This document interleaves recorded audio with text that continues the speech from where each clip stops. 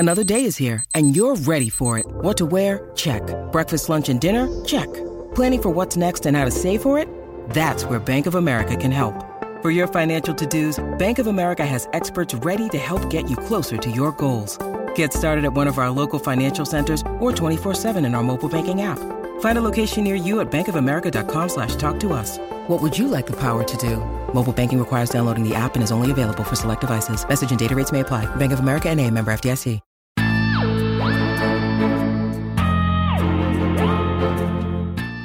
Hello, SFFEA listeners, and welcome to Backlist to the Future, our bi-weekly installment of recommendations from the deep and sometimes dusty corners of science fiction and fantasy, because one show every 2 weeks is just not enough to cover all the books we want to talk about.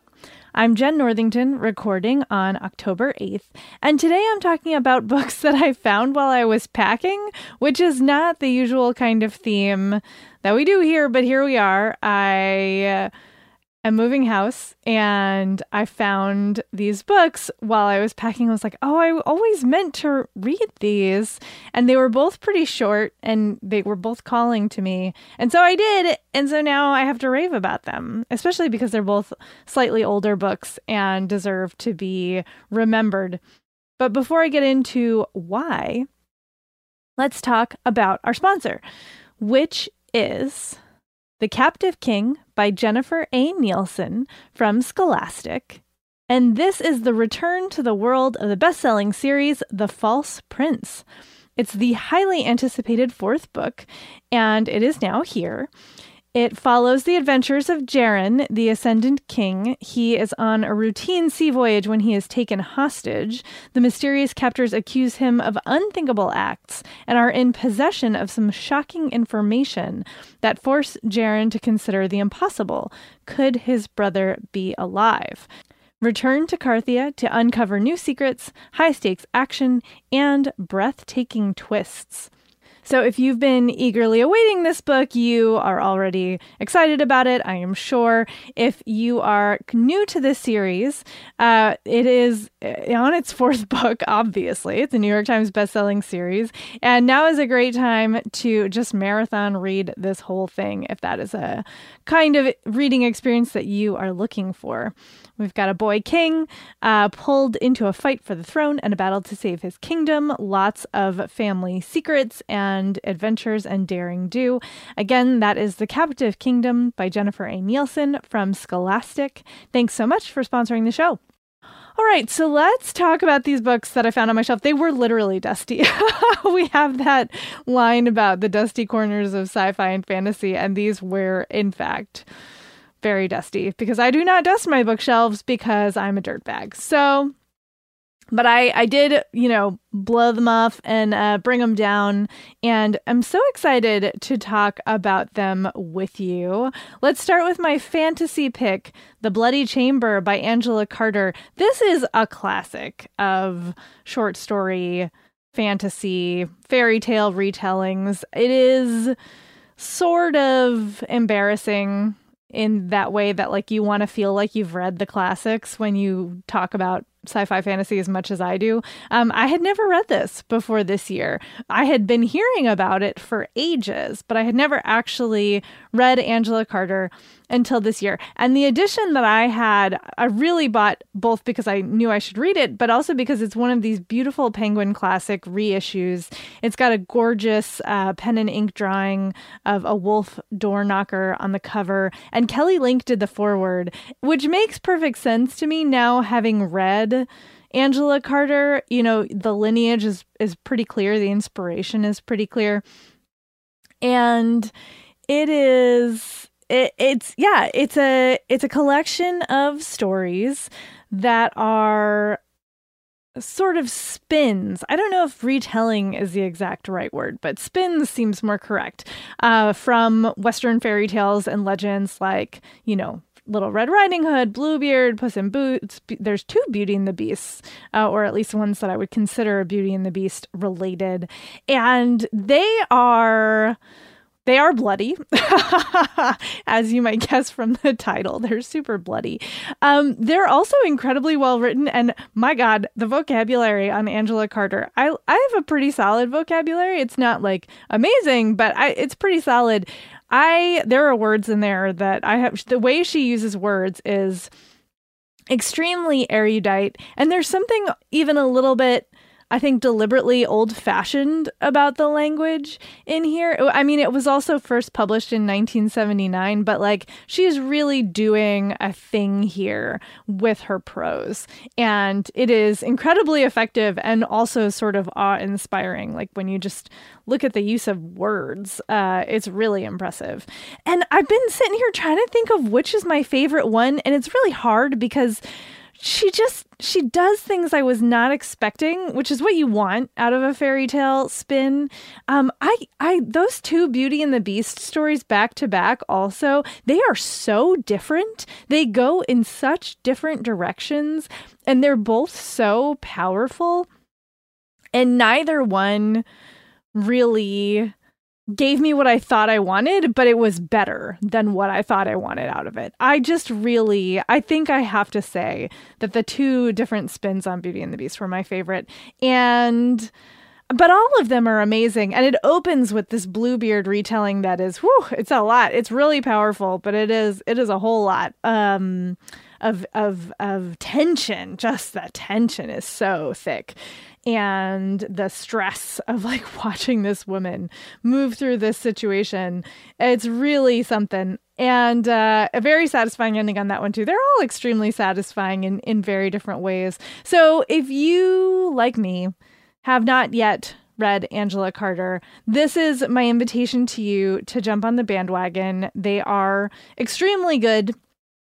And if you've already read her, maybe now is the perfect time to revisit because, we are deep into spooky season here and these are extremely spooky season relevant. So that, again, is The Bloody Chamber and Other Stories by Angela Carter. And I read the edition that has the foreword from Kelly Link, which is very good. And now for my sci-fi pick. Oh, I'm so excited to talk to you about this slim little gut punch of a book. It is under 200 pages, by the way. I guess that makes it a novella. Is it a novella? Who cares? It came out last year from Lanternfish Press. It is called The City of Folding Faces by Jayani Basu. And it is about a woman named Mara who takes part in this sort of retailized, capitalized neurological experiment. You walk into a booth, you get uploaded into a digital system that has been designed to expand your consciousness in these very specific and strange ways.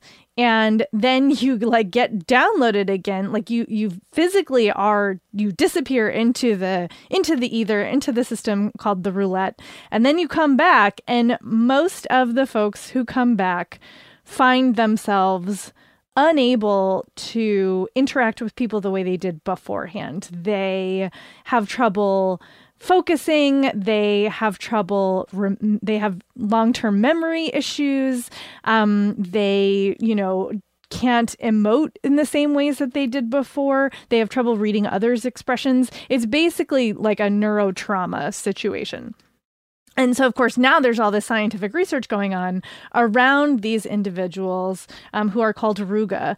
And, how do you help them? How can they be readapted back into society? And you're looking at first of all, why would anybody do this? Secondly, what's it like to be back and trying to interact with the world? Thirdly, how is the system developed and for what potentially nefarious purposes? And all of this is so relevant, but really at its heart, this is the story of Mara, who has she's done this thing. She's gone into the roulette machine. She's come back out, and she's incredibly struggling to remain connected to her boyfriend Arlo, who she knows is sort of intellectually and sometimes viscerally that she loves him, but she just, after this experience, she just cannot connect with him in the same ways, and she's aware of this. And so this is her struggle to try to reconnect. So really, this is a story, about connection, about human connection, and what do we do when we feel like we're disconnected from people, and how do we find ways to reconnect with them? What will we do? What are we willing to do to reconnect? In what strange ways are we trying to connect that are actually not, like, nobody wants to connect in that way, or our perception of what's missing is completely different from what this other person's perception is. It's these questions that are, I think, actually at the heart of any relationship, but then heightened through this sci-fi premise. And it is fascinating. It's so good. It's such a peek into a really fascinating concept of the world. And I really want more in this world. I hope that Basu may consider writing more, playing with this premise, because I just found it so well drawn and so interesting and also so heartfelt. And I think, she has a science background. She's worked with research projects on neurological trauma. And I think that really comes across. And so the science is convincing, but really, again, the emotional heart of this book is what has truly won me over. And I will also say that my first thought when I started reading it was it reminded me a little bit of Valis by Philip K. Dick in like the best possible way, because that book is really difficult, and I don't even know that I would revisit it at this point in my reading life. But that Philip K. Dick, exploration of identity and technology and the intersections, and how do we know how our consciousness works and how it interacts with others, like that sort of sticky, complicated, shifting focus is something that I think I see also in The City of Folding Faces, but with this great big beating heart that balances it out and makes it really compelling. And also, I love the cover on this. It's extremely like Rorschach. What are you going to see when you look at it? Which is kind of the point. But yeah, I love this, and I think more folks will also love it. So again, that's The City of Folding Faces by Jayani Basu. And those are my picks for you. I feel like I've gone on for a while, but hopefully you enjoyed it. Hopefully you're having a happy spooky season. And if anybody else is out there moving, I just want to offer solidarity. It's a weird time to be moving, but here we are. So thank you so much for listening. Thanks also go out to our sound editor, D.R. Baker. Thanks so much for making us sound great each and every episode. And if you would like to get in touch with us, you got feedback about the shows, you've got theme ideas, whatever, shoot us an email at sffyeah@bookriot.com. If you are inclined to review us on Apple Podcasts, we super appreciate that as well. It helps other folks to find the show, and it's always nice to see. And in between shows, you can find me mainly on Instagram at IamJenIRL. That's IamJenNIRL. Thanks so much. Talk to you next time.